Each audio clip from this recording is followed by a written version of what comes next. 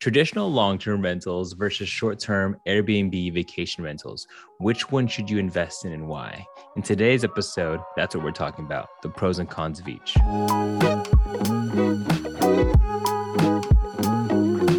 Hey guys, welcome to the Cash Flow Happy Hour podcast. My name is Josh Baldovino and I am your host. And today we are breaking down whether you should invest in a long-term or short-term rentals. Both Vinci and I each have separate long-term and short-term rentals. And we're going to compare the two, figure out what asset class we'd like to invest in, how the returns differ. Real quick, just some background on Vinci. Vinci has been tremendous in helping us set up our first Airbnb in the Joshua Tree area. He actually has 4 properties, 2 that are traditional rentals in the Chicago area, and then 2 short-term Airbnb, VRBO, vacation rentals in arguably the hottest markets in the nation, the Smoky Mountains, Tennessee, and as well as Joshua Tree, California. And so we're comparing both your traditional and your short-term in this one. Hey, but real quick, before we jump into the show, whether you're watching this on YouTube or on podcast, thank you so much. Ask you to do me a favor. If you find any value in this, can you please hit the like button? And if you want more episodes like this, don't forget to subscribe, add this to your library, and share this with a friend that you would think would find this valuable. Now, on to our show with Vinci. So Vinci, thank you so much for coming on to our Zoom call here and the show. And can you tell everyone a little bit more about yourself? Yeah, absolutely. First off, my name is Vinci Sevilla. I've been in real estate investing, started in 2015. I kind of want to go way back. First of all, I was born in the PI, Philippines, but I grew up out here in SoCal. I owe a lot, again, of who I am, to my origins and upbringing. My family and I, we came out here when I was quite young, and being immigrants in the US, my family had to hustle. All right. So for the majority of my life, my family and I lived in a very poor and low socioeconomic class and neighborhood.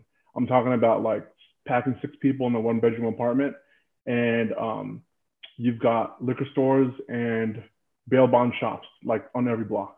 But I talk about that because no matter what our environment was like, though, my parents try to keep us on the straight and narrow. And so, we had a little apartment and we didn't have AC. My parents would take my siblings and I over to the library. It had my name on it. It was shiny, and I got to use that to check in and check out books. But that was kind of the start of it, because I fell in love with reading. Yeah. And learning. And I thank God that I took to reading a lot, because that's honestly how I began to learn all this stuff in real estate, personal finance, and all this good stuff. So moral of the lesson is air conditioning is important. And the reason why I say all this, again, it's important because I got my work ethic from my parents. Yeah. I got my grit and toughness, right, from living in that area. I learned the value of hard work. And what I want the audience here to take from all this is that no matter where you were born, what color skin you have, your upbringing, your inadequacies, that you see in yourself, the roadblocks that you need to overcome, you've got a choice. And the choice you make is all that matters. Yeah. Because that choice can forever change your life. Yeah. So you grew up, born in the Philippines, not the best financial education as a kid, right? And when did this idea of, one, that you can actually buy a house, right, if your parents did live in an apartment, how did that click?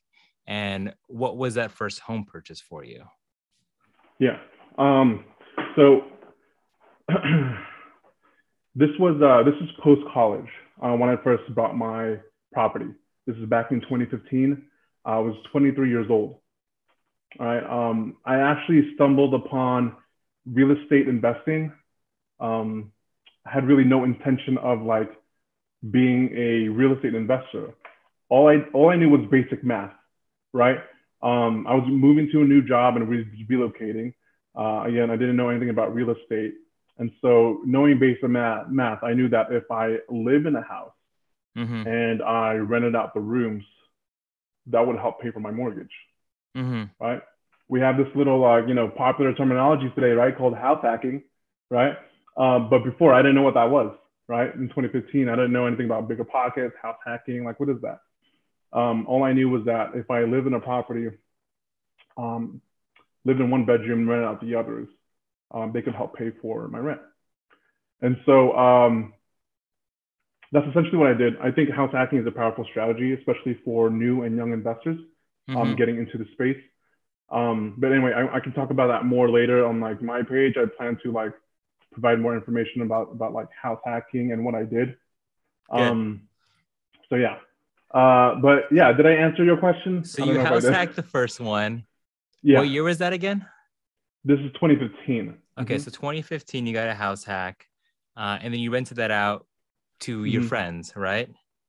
Or to To students, college students, to college students. actually. And so Yeah. you Go already ahead. finished your undergrad, and Yep. you weren't married. Were you married yet already? Not yet. Not yet. This was again. I was 23. Not Okay. married yet, and my wife now.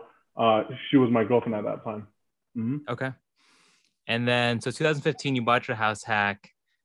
You realized, and how did you feel? Like, how did you figure out that, hey, I could buy a house, I could live in it, and then rent it to college students and subsidize either your rent payment or completely wipe Yeah. out your mortgage? Like, how did that click? Did someone tell you? No. No one really told me about that. I mean, I you know I started working as soon as I graduated college at 21. Mm-hmm. Right. This is 2013. Um, and then during those 2 years between 2013 and 2015, when I bought my first property, Yeah. I really just was working day in day out on my W-2, Mm-hmm. right? And then I think what really opened my eyes was reading Rich Dad Poor Dad. And I know for a lot of Okay. investors, that kind of like what got them into that mindset. And I feel like more so than this is not just a real estate book, it's a mindset book, right? Mm-hmm. Because Robert Kiyosaki, the author of Rich Dad Poor Dad, really opened my eyes to the difference between an asset and a liability, right? A lot of people think that homes are liabilities. However, you can easily turn them into assets if Yeah. you properly educate yourself and actually apply some of these strategies that we talk about here. So Yeah. 2015, read Rich Dad Poor Dad, house hacked. When did, like, house hacking is one thing, and that's figuring out, hey, I can live by myself, right? And for those who are just tuning in, I'm chatting with Vinci, and we are talking about our journey into real estate investing, and specifically now transitioning into long-term rentals versus short-term rentals. So we're about to get into the part where he's going to get into I'm going to ask him about how he got into long-term rentals. And you were living still in Riverside? That's right. Yeah. Yep. And then, so did you start investing? Like, where was your first investment property in Chicago area? Yeah. So my next, so I got that house hack in 2015. Okay. And then in 2017 was when I found out about Bigger Pockets. Mm-hmm. And I began just diving into the world of real estate investing. But Gotcha. during that time, again, house hacking, again, I think it's an amazing, powerful strategy for those just who want to start out. I learned during that 2 year period, I learned how to, be a landlord. I learned how to fix up a lot of the different things around the home. I learned how to do bookkeeping, do my taxes, and all the tax advantages of owning real estate as well. Mm-hmm. Connecting with other people, who during that time who were also in real estate investing. And so when I found out about Bigger Pockets 2017, I was excited, man. I was jumping for joy because this was something that has been kind of accumulating in the back of my head. Again, Rich Dad Poor Dad was the start of that mindset. Mm-hmm. So learning about like the FIRE community, Mm-hmm. financial independence, financial freedom, it kickstarted something in me. And I realized that, that famous quote by Warren Buffett, he's saying that like, if you don't make money while you're asleep, you're going to be working until you die. Yep. Right. So I don't want to do that. And again, I brought up like my origins, born in the Philippines, coming out here, trying to figure out the world with my family. I knew that money could be utilized as a tool in Yep. order to help our families and help get where we need to be, and give us the option to work. Because your W-2, my W-2, man, like they can replace us in a snap, right? And we realized that, we don't want to have that type of power over us. So And then that's when you so said, okay, I got to get that's into when I rental said, properties. exactly. And that's when I said, I got to get into rental properties, and But why? decided to, yeah, go ahead. I was gonna say, Look so into why Chicago. Chicago though? Like that's like you went Yeah. Riverside to Chicago. Like, how did that connection happen? Honestly, Bigger Pockets has amazing resources and tools out there. I began connecting with people who were investing out of state. Okay. I looked at multiple markets at that time, and there's that rule, that 1% or 2% rule, right? And so, Let which me is, pause you for there. those For who those who don't don't know, know, the 1% yeah, go rule ahead. is you just divide your purchase price by how much rent you're going to get. So say, for example, the house is $100,000. Ideally, you want the rent to be at least $1,000-ish. It's very different now, and also depending on, your market and taxes and, other things like that. But that's, a 10-second test that you can do. Okay. So 1% rule, Chicago, keep going. 1% rule Chicago, and I found properties out there that were closer to 1%, 1.5%, even 2%. Wow. So let me do a quick breakdown of my first long-term rental. Yep.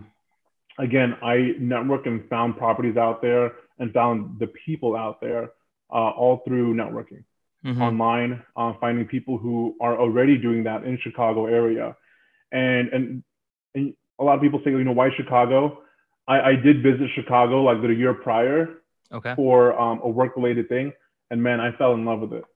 Like I love that city. I went out there a second time, and I love the area. I love the architecture. I love, like, there's a lot of tech companies out there. Again, Chicago is like the third biggest city in the nation. So they have huge headquarters over there for tech companies as well, and it's an amazing city overall.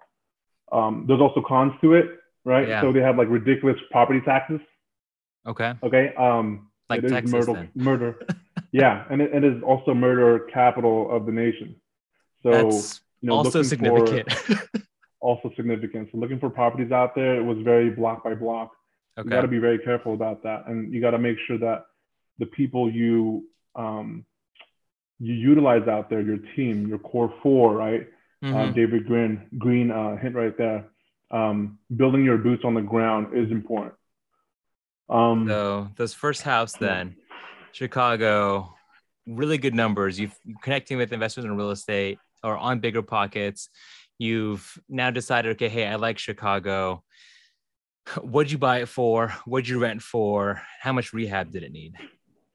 Yeah, so I pulled up some numbers here because I don't remember everything. So let me just move it to the side. And so while Vinci pulls that up, your current portfolio, right, is you have 2 long-term rentals in Chicago, and then you have 2 short-term rentals, one in Joshua Tree and one in the Smokies.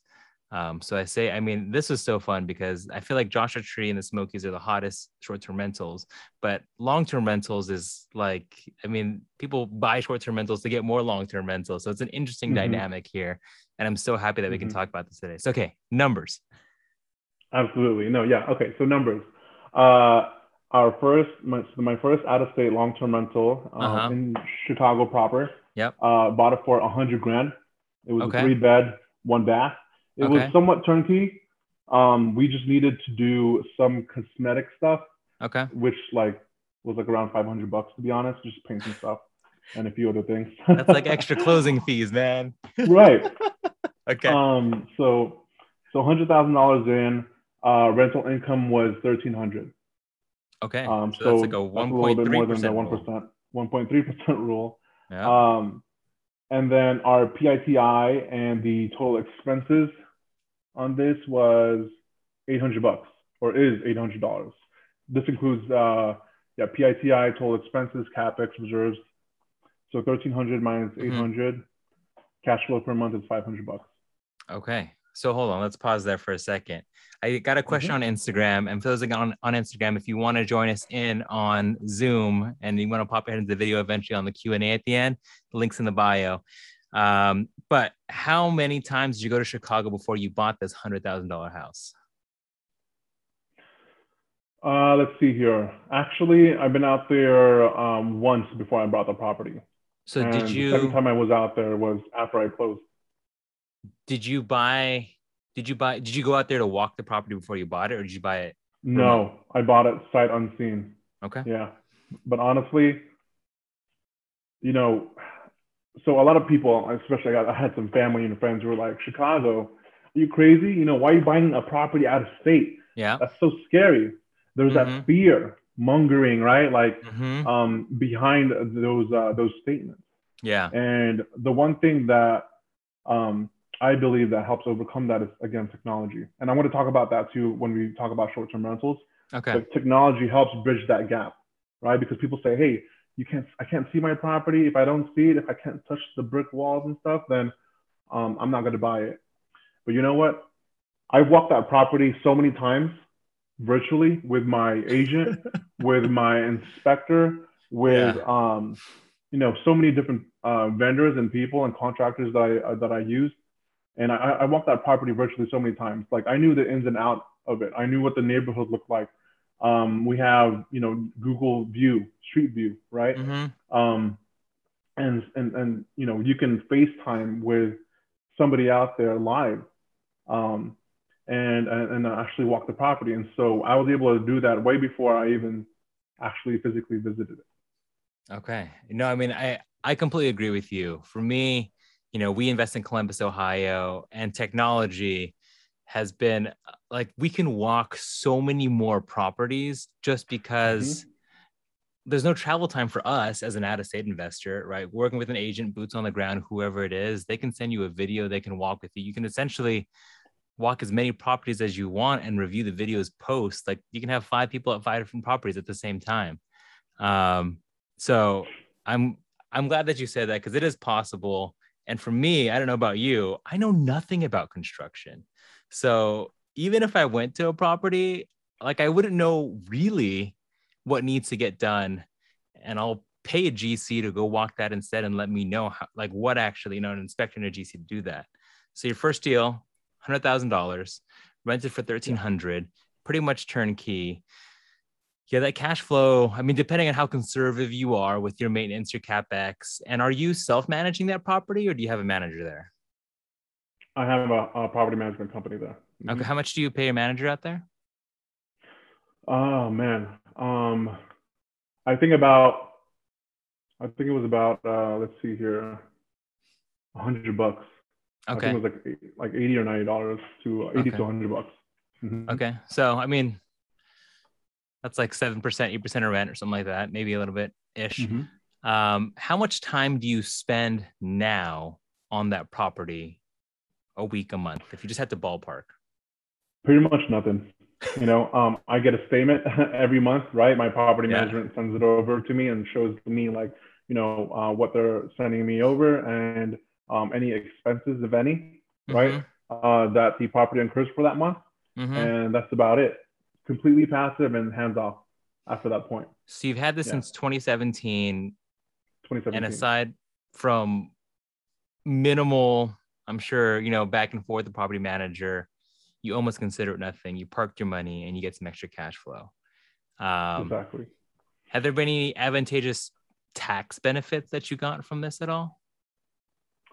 Yeah, there's, my CPA would better answer this for me, but, at that point, and that's also an important thing about real estate investing. I realized that, before I was doing my taxes for a couple of years, even, when I was half hacking here, doing taxes with just one property, easy, right? And your W-2. But with something like this out of state, I brought in someone who was well-versed in real estate, taxes and investing. And so I trusted them to be the subject matter expert for me and figure out how to save taxes for me.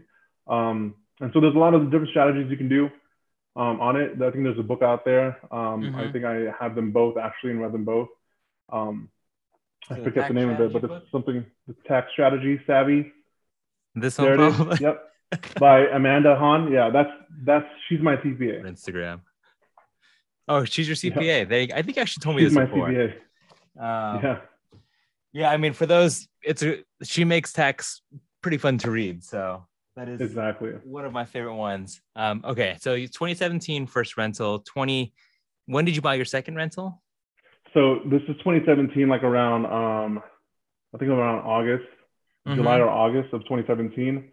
I bought my second one out there 3 months later in December 2017, closed the first week of January 2018 in Chicago as well.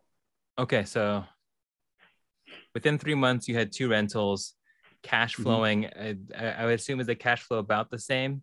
Did you buy a About similar the same property? exactly. Did you Mm-hmm. fund that Yep, with the traditional 20% down that I'm assuming that's too? right. Mm-hmm. Okay. So now I'm piecing together a timeline. And for those who are trying to piece it together too, he bought his house hack in Riverside in 2015, bought his first couple investment properties in Chicago, sight unseen in 2017. But then 3 years later, right, Mm-hmm. you jumped into the short-term rental market. What happened in that 3 year gap, if you don't mind sharing? Yeah, absolutely. So 2018, let's see here. My wife had, we just got married in 2018, actually. Okay. My wife graduated from grad school, Okay. and we had this huge student loan debt to Mm-hmm. pay off, right? And my wife and I are married. Her debt is my debt. My money is her money is my Mm-hmm. money, and vice versa. We Yep. we joined our finances. And so in 2018, when we got married, we had this student loan debt, and Mm-hmm. I've been leveraging debt at this point in time, right? I am a big fan of Dave Ramsey Mm-hmm. because I believe that if you want to learn how to get rid of like some of the, let's say, quote unquote bad debt Yeah. in your life, then follow some of the steps that Dave Ramsey follows or provides. But again, the rich dad, poor dad way of thinking is leveraging debt in order for you to build wealth. And Yeah. so I kind of take bits and pieces of everyone and kind of like, form our own opinions about some of this and utilize those things for our own real estate investing strategies. Yeah. Um, yeah. So And so, you were so tackling yeah. debt for those 3 years. So we were tackling debt for 2018, the beginning of 2019, really, Okay. actually. So the beginning of 2019, because she graduated like around June, July 2018. Mm-hmm. So as you guys know, student loans, you got to start paying it 6 months after, right? Mm-hmm. So we refinanced and consolidated all that student loan debt. We had 6 figures of student loan debt. It was about 140 grand in Okay. student loan, all combined, right? For us. And so we began paying it off in January 2019. Mm-hmm. And in 14 months, we paid it off. So we went ham. Yeah, we went hard on it. And in 14 months, we paid off 140 something or so $1,000 of student Dude, loan debt. that's amazing. Like that's crazy. One, so kudos, good Mm-hmm. job. I know my Thank you. wife and I, we also have a significant amount of student loan debt. I think when we got married, we had a combined student loan debt. I think it was like 86 or 90, something like that. Yeah. But I immediately refinanced it into like a 2% loan. So to be honest, I've Mm-hmm. now been just paying the minimums because at like 2% Mm-hmm. interest, and these are on grad Yep. loans too. Um, Mm-hmm. it was like at a 6.7, right? Because that's all you can get for grad loans. And you got to either pay it off Exactly. super fast like Vinci or you refi it to it's cheaper. And for me, and I went back and forth a lot of times, like, do I pay it off faster or do I just dump everything into Exactly. investments? Mm-hmm. And as long as I had enough cushion as, in the bank to write out any, employment changes or things like that, or hiccups in the market. So it's interesting strategy. You guys went that way. All right. So that Yeah, I happened. mean, one of the things I want to interject real quick is like, Yeah. paying off the student loans because we were on that same fence. We're trying to figure out like, hey, Should we pay it off all now as soon as we can, or Mm-hmm. just pay the minimum monthly on here? Yeah. But we knew that we wanted to get back into the real estate investing, and we knew that having student loans on our names Mm-hmm. was gonna kill our DTI, Mm-hmm. right? And on top of that, when it comes to student loan debts, if we were to go bankrupt, your student loan debt isn't going away. I think Mm-hmm. everything else but student loan debts goes away. So we weren't waiting for the government to help us pay it off. We weren't waiting for anyone to kind of throw us a silver spoon or anything like that. We decided to take matters into our own hands and decide, hey, we can control this and we can actually do this ourselves. And we decided to go ahead and pour everything on it. So we Love it. did like garage flips. We were doing overtime. We were, I created a whole tutoring business on the side, and that's how we were able to pay it off. Yeah. So I have now, and I need to jot this for myself. I want to figure out like what other streams of income you have, but I know that I want to get to the short-term rental part first. Yeah. So you have 2 properties in Chicago, got married, paid off on a great job paying off your student loans. You now, why short-term rentals? First off, like why did you pivot? Okay. So every year, this may be a little long, but every year, the beginning of the year, on New Year's Eve or New Year's Day, my wife and I would take a trip, or we would have a date. Okay. And on this trip or date, we would talk about our goals, the Okay. goals we made last year, and the goals that we plan to accomplish this year. Okay. And we also plan like short-term and long-term goals, right? So one of our long-term goals was like a 3-year out milestone, right? We wanted to reach a cash flow amount per month that would replace our current W-2 income and allow one of us the option to retire. Yep. So when I say the option to retire, I don't mean like lounging around, on the couch all day, doing nothing, watching The Voice, all right, or whatever. By the way, Team Blake. So when I say, the option to retire, I mean like the option to work, right? Yeah. I believe that itself is one of the most powerful things. And to us, that equates to financial freedom. Yeah. No, right? I mean, I was gonna say, Jess and I, when I interviewed him right on his last day of work, I don't know if you managed to see that, but I remember that. Tried to claim that, coin the term, because Brandon Turner always does this, right? I got to claim it before him, of work optional. So when you said that, I was like, see, it's a real thing. I know it. It's a real thing. Okay. So you wanted to be work optional. Go ahead. So we wanted to be work optional. And so we looked at our current long-term portfolio, right? We have our house hack. We have our 2 long-term rentals in Chicago. And we found that if we wanted to reach this monthly cash flow milestone, we needed 100 units. 100. Okay.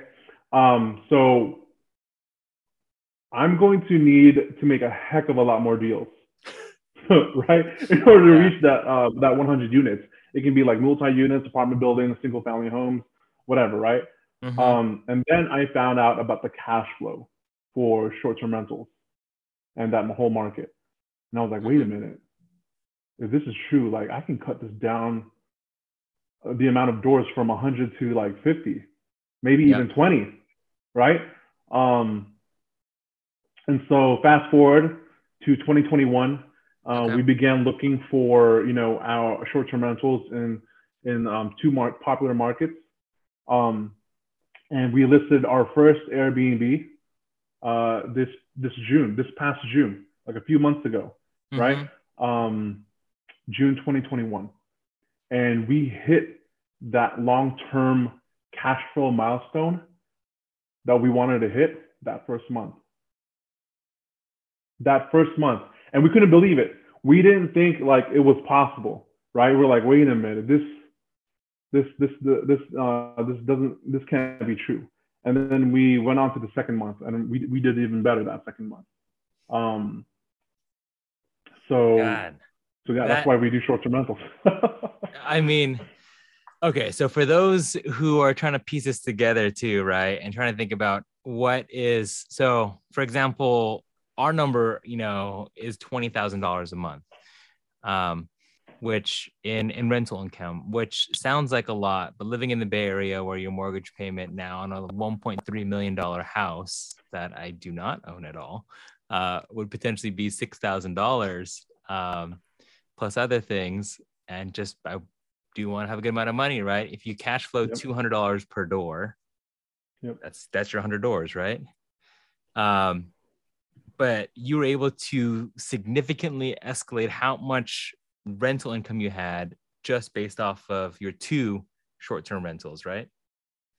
That's right. I mean, that first month we only had that one short-term rental, Oh, and that month gotcha. we already exceeded the numbers. And that And was the then Smokies? that was the Smokies. And then in July, that's when we listed the Joshua Tree Desert Gold Playhouse. Yeah. And that one plus the Smokies in July, man, that doubled our goal, right? Our monthly milestone goal. And that's when we began to look at, we looked at each other and we're like, hey, we gotta think bigger, right? We set the goal here, and guess what?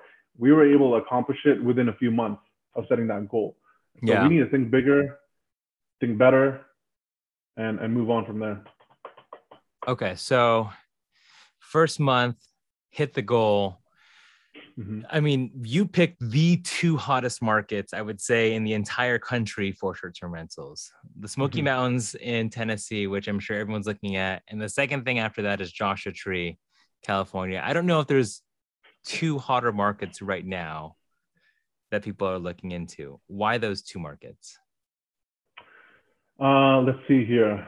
So the reason why we picked those two markets was, first of all, we wanted to make sure that the primary economic driver behind the markets that we choose are vacation and tourism, right? There's a lot of hesitation regarding short-term rentals because of short-term rental ordinances, regulations in the cities or in the counties that they're in. And so the two markets that we're in, the Smoky Mountains and Joshua Tree area, even before Airbnb and VRBO, these places were hot vacation markets that people would flock to. Again, before Airbnb and VRBO. Yeah. And so today, it's the economic driver behind those two areas are vacation and tourism, and it's going to stay that way. So we don't really have too much to worry about in terms of those ordinances, because that could be a huge killer for that business model, right? And that's one of the things that I wanted to also bring up today was that's one of the biggest differences between short-term rentals and long-term rentals. My short-term rental is I'm not underwriting it as a long-term rental. I'm underwriting it as a short-term rental, as a hotel-like business, right? Yeah. So, yeah. Okay, so you underwrite it as a hotel, and it's a completely different. And let's slice and dice this now, because this is like the core that I really wanted to dive in with you. Because for me, we have 6 long-term rentals in Columbus, Ohio, and we're working on launching that first one in Joshua Tree. And God, for me, just the work capacity needed to launch and operate actually, let's not even go there. Let's not go there first. Let's go. Okay. How about before we go into work, let's go into money, just because I feel like talking about the money part, no one really talks about the money part, unless you're in these circles, right? So you funded 20% down conventional for your investment property. I did that for my first one as well, for my long-term. That's 20% down on a $120,000 purchase. I burred the next couple, which then makes it different, but you can also burn STR. But other than that, right, depending on the area that you're investing in, the core, on a long-term rental is to make it safe, right? Safe. Obviously, you want to be in a decent neighborhood, but in terms of finishes, it just needs to be clean and safe is the two main priorities. when you're now buying a hotel, which is what you're doing on a short-term rental, Pretty much. it like exponentially gets more complicated. It does. So did you open the smoky one first or the smokies? Smoky. Or okay. So Smoky one first. how did you fund that? How much you put in? Like what did your cash in look like? So the Smokies, we bought it at 410. It Okay. was a 3-bedroom, 3-bath, Okay. 10% down. We used a vacation loan, which Mm-hmm. is one of the most awesome things that you can do with short-term rentals, right? Mm-hmm. We utilize a vacation loan on this, 10% Mm-hmm. down. So 10% of 410 is 41, right? Mm-hmm. Closing costs in it, let's just say all in, we're looking at 50 grand.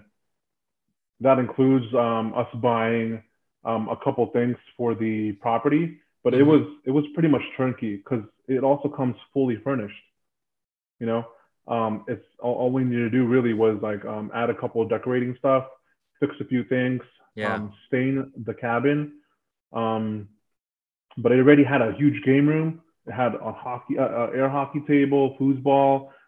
It had a pool table. It's got all the beddings. It's got all the beds, let's see, couches and other furniture. I mean, and the appliances as well. I mean, this was turnkey. So So you bought a in the Smoky Mountains turnkey. area, when you buy a property out there, Uh-huh. sorry, go ahead.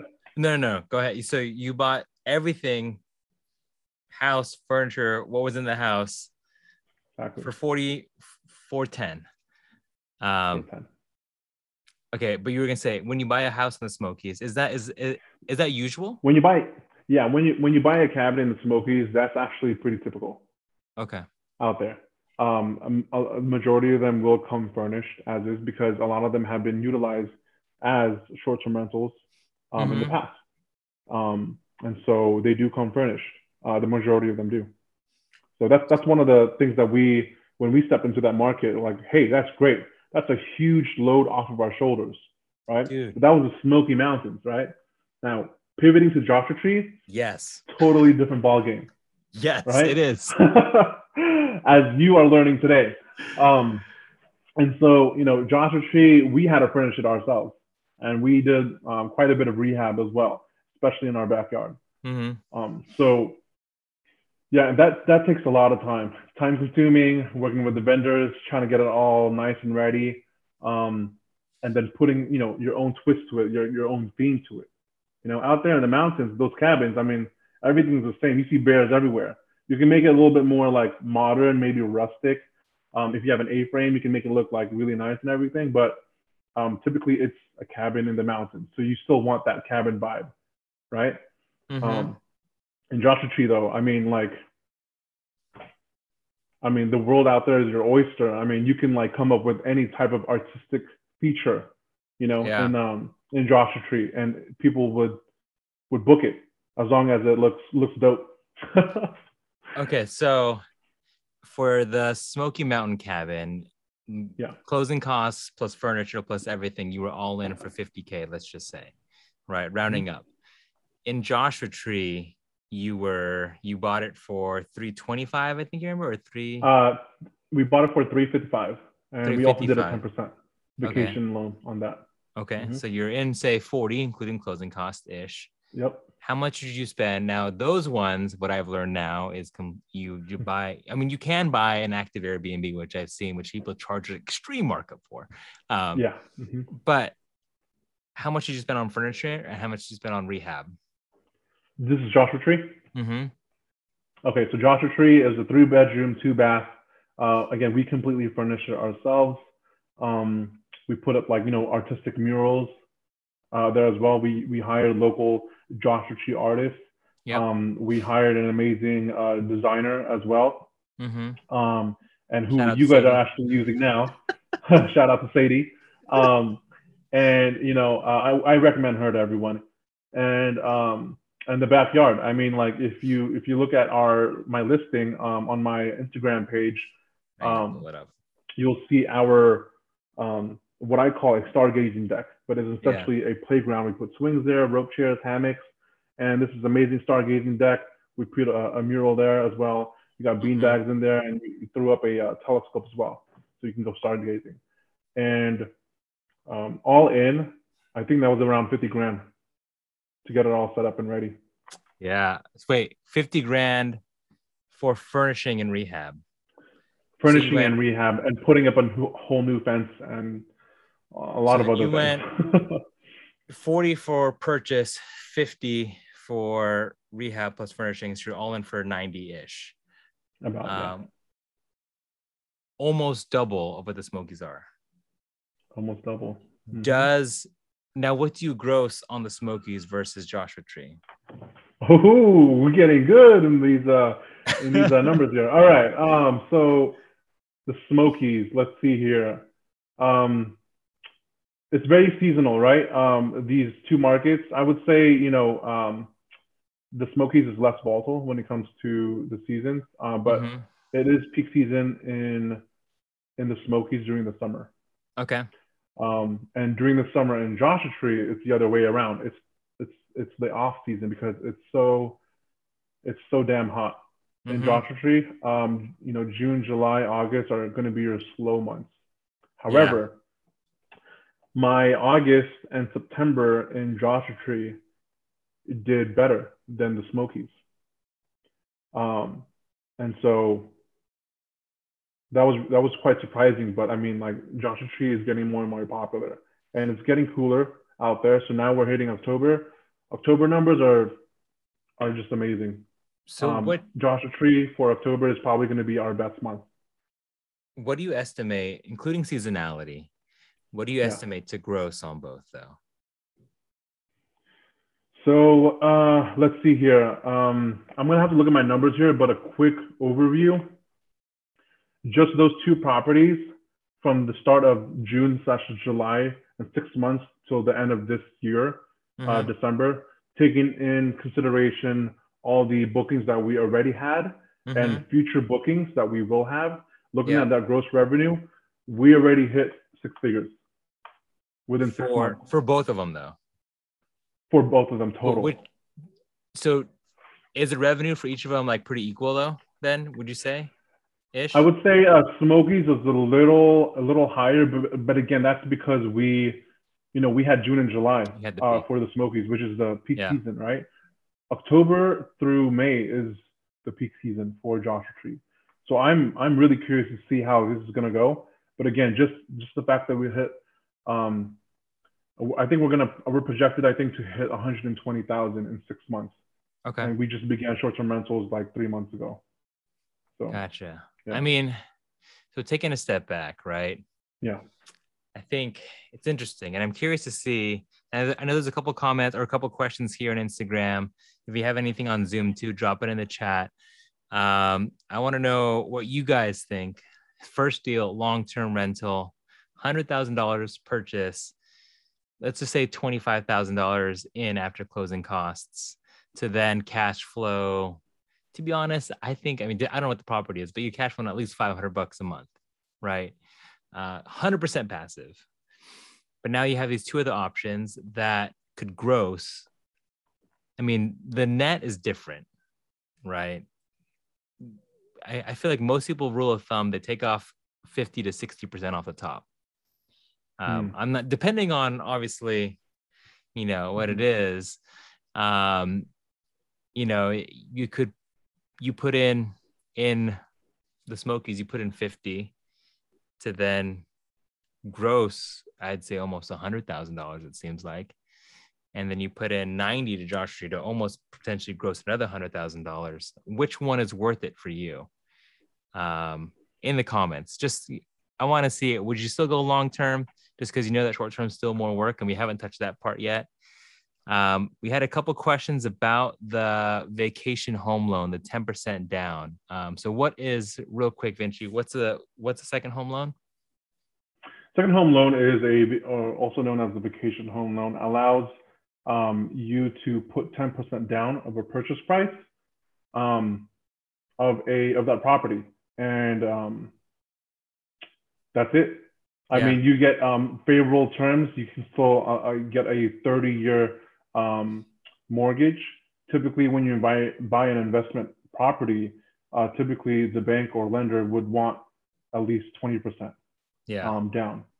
So the opportunity to buy a property at 10% down means that you keep more cash to yourself and allows you to leverage that home loan and cash flow pretty nicely, because I feel that short-term rentals, I mean, I know we haven't really touched upon it, but short-term rentals make at least 1.5 to 3 times and more than long-term rentals per month. Okay. Yeah. So before we get into the work part, because I like, as I'm beginning, right, to build out our short-term rental, God, there's a lot more work. But before I dive into that, a couple more questions about the loans that we had. There's one here from Instagram. So with 10% down, you're subject to stay in the property for 14 days. Do we actually plan to stay in the Smokies for 14 days per year? Wink. Let me answer that first and I'll get yours. I know that when I was talking to my lenders, I wanted, and I've heard it from other people, that you should primarily want to use it as a second home loan. And that's how you have to approach it, is that, hey, I want to use this as a vacation home, but while I'm not using it, I'd also like to subsidize it as a vacation rental.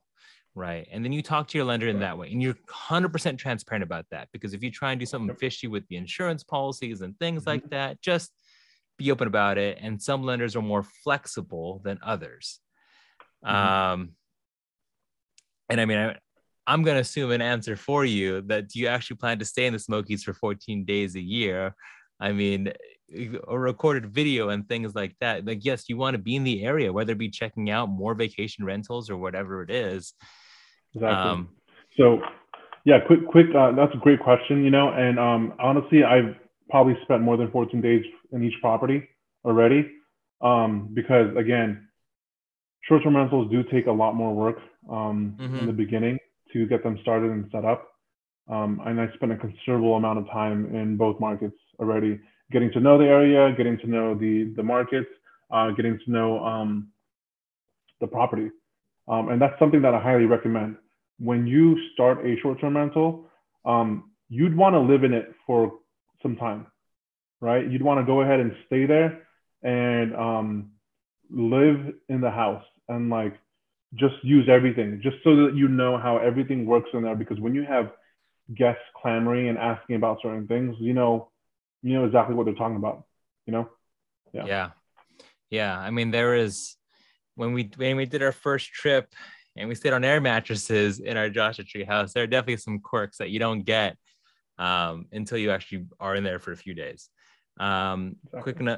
One last question on loans. Where did you find the lender? I used Andy Beagle over in NFM Lending. He's a national lender.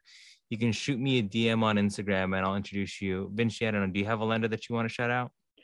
Yeah, I utilized lenders who were local to the markets that I wanted to invest in. So in Joshua Tree, I use a local lender there. I can, if you follow me and DM me on my page, I can go ahead and send you the contact info. Same thing for the Smoky Mountains. I also utilize a local lender there. I highly recommend that you do, unless you're like Josh here, who has an in with, this national lender of his. I mean, it was actually nice because he was refinancing a Columbus duplex at the same time that I wanted to close on this. And so because I work with him, like if you find a national lender, what's nice about that is that like you can do deals pretty much almost anywhere. That's and awesome. Not have to continually resubmit documents.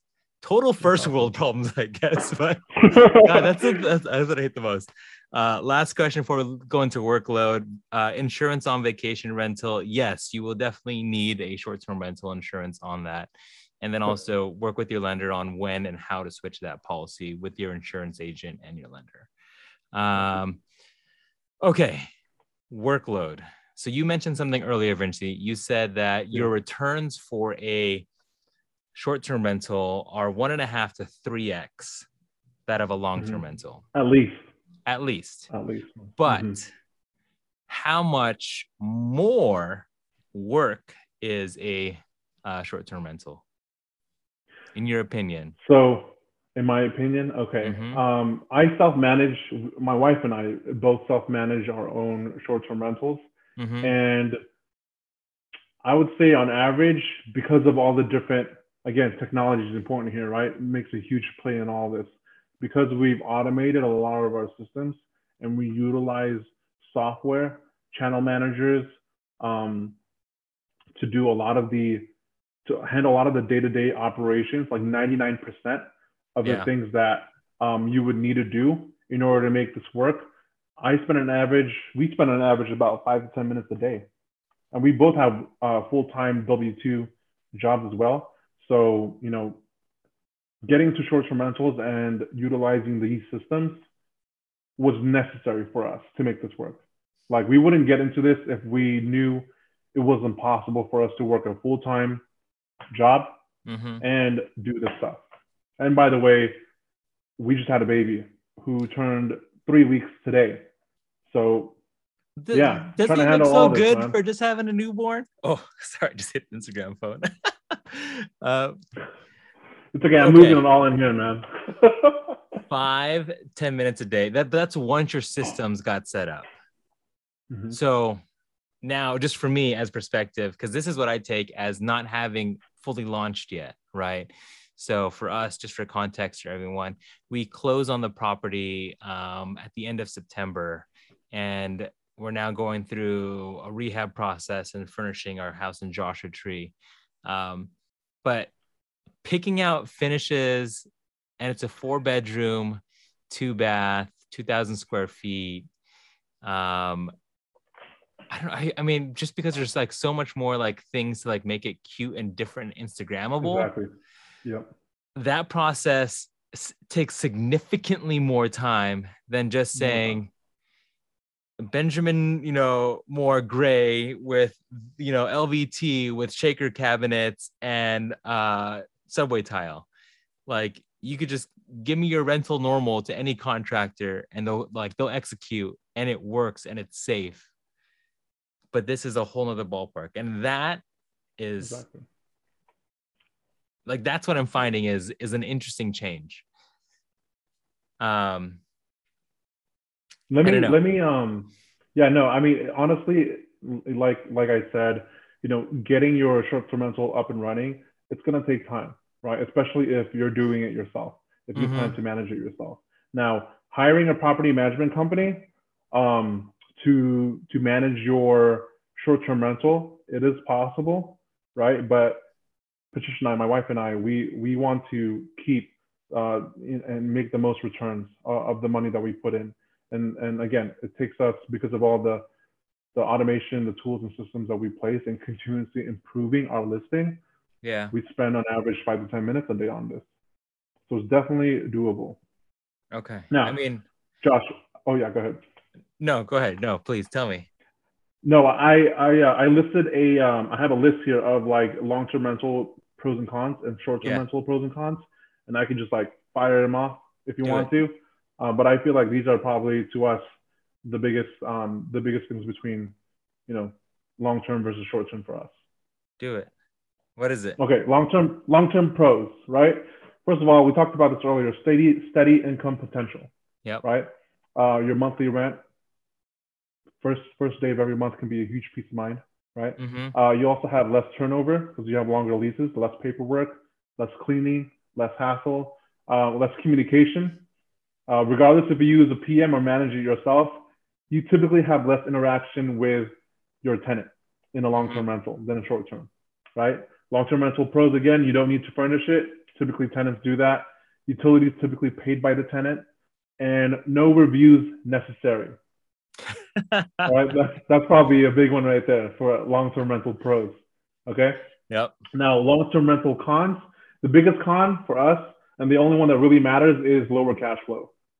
Typically monthly rent for, again, long-term rental is significantly lower. We think, 2 to 3 times at least lower, right, than a short-term rental. And then another big thing with long-term rental cons is eviction. Yeah. Whereas in a short-term rental, we don't really have that because they stay for less than 30 days. So those were the long-term pros and cons. So short-term rental pros and cons. Short-term rental pros, higher cash flow. Cha-ching. We can leverage the vacation home loan and put that 10% down. Owners can enjoy the property. Can do that with a long-term rental typically, right? Your property is typically clean and maintained. And this is the fun part here for us, is the whole creation and designing a space for traveling guests from like all over the nation, all over the world, right? So to me, this hospitality side of real estate investing speaks to my personality, and it's Yeah. right down my alley as well. Um, and then the last pro is no long-term lease, so no evictions. Short-term rental cons, high turnover, right? Mhm. Short-term guests, wear and tear. You're going to get a lot more guests, a lot more damage, people coming in and out. You are under the mercy of reviews, right? Bad reviews leads to less bookings. And you pay for utilities, cable, internet, and all that jazz. And then it requires definitely a little bit more time management than long-term rentals. But again, this can be offset by proper automation tools, systems, channel manager, dynamic pricing tools, and so on. Yeah. No, I mean, that's that list. Vinci, text me that list. I'll make some kind of infographic. And obviously, I'll make sure that you're the author, but then I'll post it tomorrow or something. That way, you guys can get a breakdown of that list. Because I mean, that list, I haven't actually seen the actuals of a short-term rental yet, but I can definitely see, those things playing out. If you guys have any other questions on Instagram or Facebook, give a few more. Now that we're going deep, man, and I like it. But I know that you have a newborn, so I don't want to take you up too much more from your day. Appreciate it. Okay, so when we had a pre-call, we talked about something of who should not do a short-term rental. And so now that you are on both sides of the fence, who do you think a short-term rental is not for? Okay, so this might be like an unpopular, opinion, right? But I do believe anyone can do short-term rentals, but it may not be your cup of tea. I've seen some owners who got burnt out, right, from doing this Airbnb short-term rental business. Mainly, they get really overwhelmed by the constant guest interaction and managing it. Some underestimate like the time necessary to kickstart a short-term rental, okay, and get it listed. And then they just don't have the time or patience to get through this. You take an investor who's been investing in long-term rentals and are used to like the set it and forget it, like while working their day job, let's say, right? And then suddenly they pivot to short-term rentals. Huge difference. So again, however, I believe that technology can bridge that barrier. There are tools and systems out there that can literally automate 99% of this business in short-term rentals. For sure. Again, I self-manage. My wife and I both self-manage our two Airbnb properties, and we've implemented these automation systems to a point where the operations are honestly running by itself. Yeah, I mean, I would say thinking about, who is it not for? Yeah. I spent 6 years as an academic advisor, either at the University of Hawaii or at some private institutions. And before that, I also worked at Old Navy in high school. And I say that because I'm already anticipating a level of customer service that is never that fun. And you're going to have, I'm sure, I haven't had them yet, but I'm sure that you've had them, of just like, you have to put on your customer service voice, and you have to deal with the stupid questions over and over and over and over again. And if like you absolutely hate that, I would say either find a partner who doesn't mind it, or then you maybe just pay for a manager to handle that for you. But I mean, I think there are workarounds around it, but like that is one significant part of the business that impacts reviews, like you said, that is, aside from, I mean, the solution is paying for it or someone to handle it, but it's going to be there. And that's a huge difference of the long-term versus short-term. I mean, there's also ways to, get some of that guest communication out of your hands. Something that we're actually also looking into, which is utilizing and hiring our own virtual assistant who could do this guest interaction for us. Right now, this is something that we can still handle and do, right? Okay. But more and more, as our 3-week-old is, looking up at me with those big eyes and like, and her little hands, and we're just like, hey, I want to spend as much time as I can with her, and with my family, with my wife. And so looking into virtual assistants, maybe even I know some people who utilize co-hosting, where Mm-hmm. you bring in someone who, let's say, doesn't have a property or isn't a host, but wants to get in the game and wants to learn how the short-term rental business works. A lot of people, quite a number of people have actually reached out to us offering to co-host. And we are considering it. So I think we'll see how that goes. But that's something that some of you who are, busy with your day-to-day stuff and don't want to do this kind of thing um, can offset that by these very creative methods. I love it. I love it.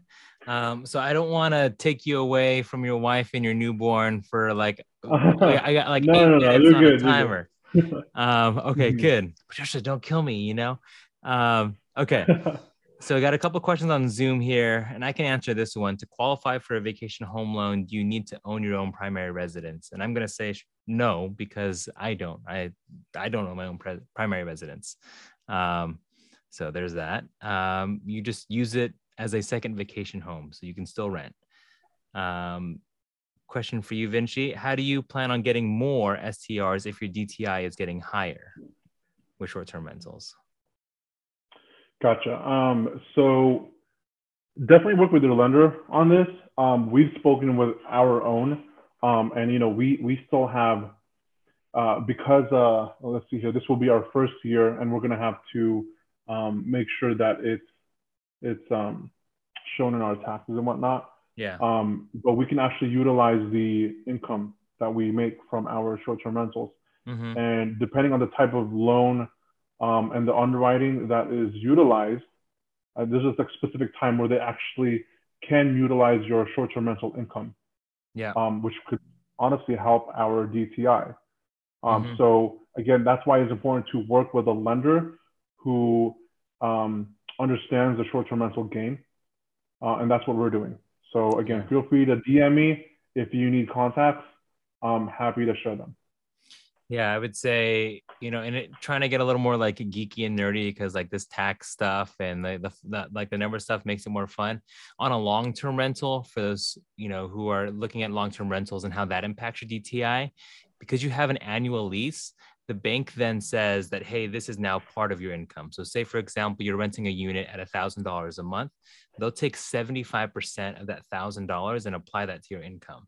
Now, if your mortgage is $500 a month, then kudos to you. You now have increased your income by $250 a month, which improves your DTI. For a short-term rental, what I've learned from talking to lenders is that it's delayed gratification. You'll make a lot more money, but it'll take you that whole at least full year cycle to get that income on your tax return for it then to positively impact. So if you want it right away, if you need it right away, you either just find a partner who can float the DTI, or find a way to make more money or lower your A hard money bills or lender or go whatever. all cash. Yeah. But that's a quick breakdown. Okay, let's see here. What else we got here? Okay, so I do want to go into if anyone has any suggestions for like a lightning round, everyone calls it a lightning round, but I don't want to like do a lightning round, but I want to try and do some quick questions to get to know him a little bit more, to get to know Vinci a little bit more. And so I'm open to name suggestions, but first one is, I guess because I work in wine, what is your drink of choice? It could be an adult or even non-alcohol. All right. So I'm currently drinking something called a San Pellegrino. It's from Trader Joe's. It's a sparkling blood orange flavored beverage. Yeah. Right here. But for we opened a bottle of wine recently, but we actually have a second bottle of it. And no, Josh isn't paying me for doing this, but check this out. This is Hilltop J. Lore, a Cabernet. Um, and yeah, the first one was amazing because again, my wife just gave birth, but we had some sip of the bottle a week ago, and it is primo. All right, so take a look at that. Grab it when you can get it. talk to Josh about that. Well, thank you. See that if you guys ever want, real estate information, all you know is that he'll either take Trader Joe's sparkling water or cabs. So make sure you guys all write that down. Okay, I got one. And for by the way, you. Josh, we're gonna open this when you guys go live on your Josh Retreat Airbnb. Dude. All right, buddy. Yes, sir. We will. We'll host something for sure. Okay, what is the most memorable drink that you've had, whether it be a moment that you share with someone? What did you drink and why was it memorable? Ooh, let's see. That's a good one. I would say the day I got married, my wife and I toasted to each other, and we kind of like did a little cheers, and it was the first time as a married couple that we had our first drink. I would say that's the most memorable because was this at we the did reception? it in front of all of our. It was at it was at the reception, and we did it in front of all our family and friends. Okay, I like it. And what was in the glass? Definitely not J-Lore. It was I think it was just champagne, man. Hey, for those who don't know, other than cabs, I like champagne. So if you want to send me anything, that's what you can send me. Okay, what's your biggest real estate mistake? Biggest real estate mistake. I would say not doing my due diligence when it came to properties that needed flood insurance. Okay. Right. And so this is my Chicago property. My second long-term rental. It was in one of those like 10-year flood zones, and we got flood insurance for it. But the inspection when we were going through it, they didn't. We didn't do our due diligence and look into what type of drain they had, the drain tile system, as well as the septic. The pump, the water pump in the basement. And we had a finished basement when we bought it. Turns out the previous owner or whoever rehabbed it, they did some shoddy work, and less than 6 months into the property, we had this huge downpour of rain, and the property got flooded. But you didn't have flood insurance. We did have flood insurance, but we didn't have a certain thing covered in there. And I think we were kind of skipping out on the type of flood insurance, and it didn't fully cover the cost of the property. So everything that we made cash flow wise, all gone to fix that finished basement up. Gotcha. I mean, that was a pretty harsh one because it was 6 months into it, and it dipped into our reserves and funds completely for that second short-term rental, and some in our first one. So yeah, lessons learned there. Definitely do your due diligence, check everything, especially for a property in a flood zone. Yeah. You don't want to mess with that. You want to get as much coverage and make sure you buy the premium if you can. Okay, I'm throwing a curveball in at you. I didn't give Vinci the question beforehand. If I said, are you buying more long-term rentals, you would say? I would say not right now. Okay. Not right now. Why? Because I just turned 30. Right. My wife and I are both 30 years old. I just turned 30 a month and a half ago, and right now we are in the wealth accumulation phase of our lives. Right. So this means that we want to buy more properties and more cash producing assets. Yeah. But I think short-term rentals for us is the way to go. There's more cash flow. We get properties that can still provide great equity. And again, vacation and tourism in the markets that we're looking at are just booming, and we don't see any slowdown in the next 10 years. Yeah. Love it. Okay. And how can people find you, Vinci? You can find me on my page on Instagram is the best way to reach me. You can find us at Invincible underscore investments on Instagram. So feel free to DM me on there and follow along on our journey. I just started that page and I'm going to be looking to add more content, do my own series of videos like this, interview Josh here about his own short-term rental and the real estate journey. So yeah, I want to be open and honest about our numbers and what we're doing and learning, because this is something that we truly wish we could help, and hope to be able to help other people get into this as well. Get into financial freedom, financial independence through real estate investing and other ventures. Yeah, no, for sure. And for those who are watching that on post play, I'm linking all of his new Instagram account down below. Help blow that up. I mean, yeah, this documentation journey for myself, I think, and I give my buddy Travis that I met in Hawaii out shout outs all the time, every single time I do one of these episodes, because him documenting and blogging about his experience about buying units from Hawaii in Tennessee is what inspired me to get going and know that, and that people that we know are in our social circle, who aren't these, millionaires already investing is possible.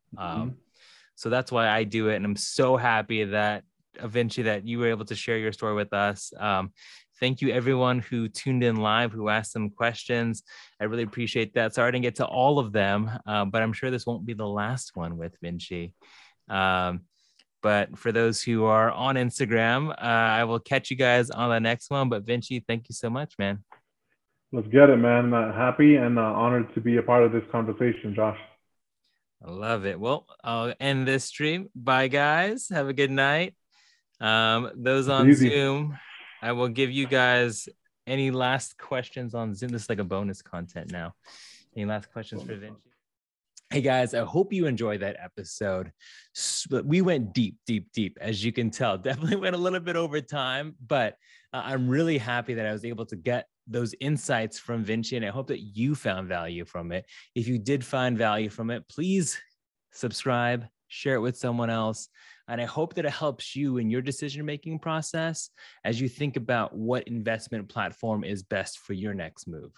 Well, thank you so much. Again, if you want to follow and learn more about what we do on a day-to-day basis, you can follow us on Instagram, on TikTok, on all that good stuff down below. If you would like to be a guest or know someone who might be a good fit, please let me know. Drop them in the comments, DM me on social media. I'm always looking to connect with more investors and just be able to tell their stories. Well, guys, thanks so much for listening, watching. I will catch you guys on the next one.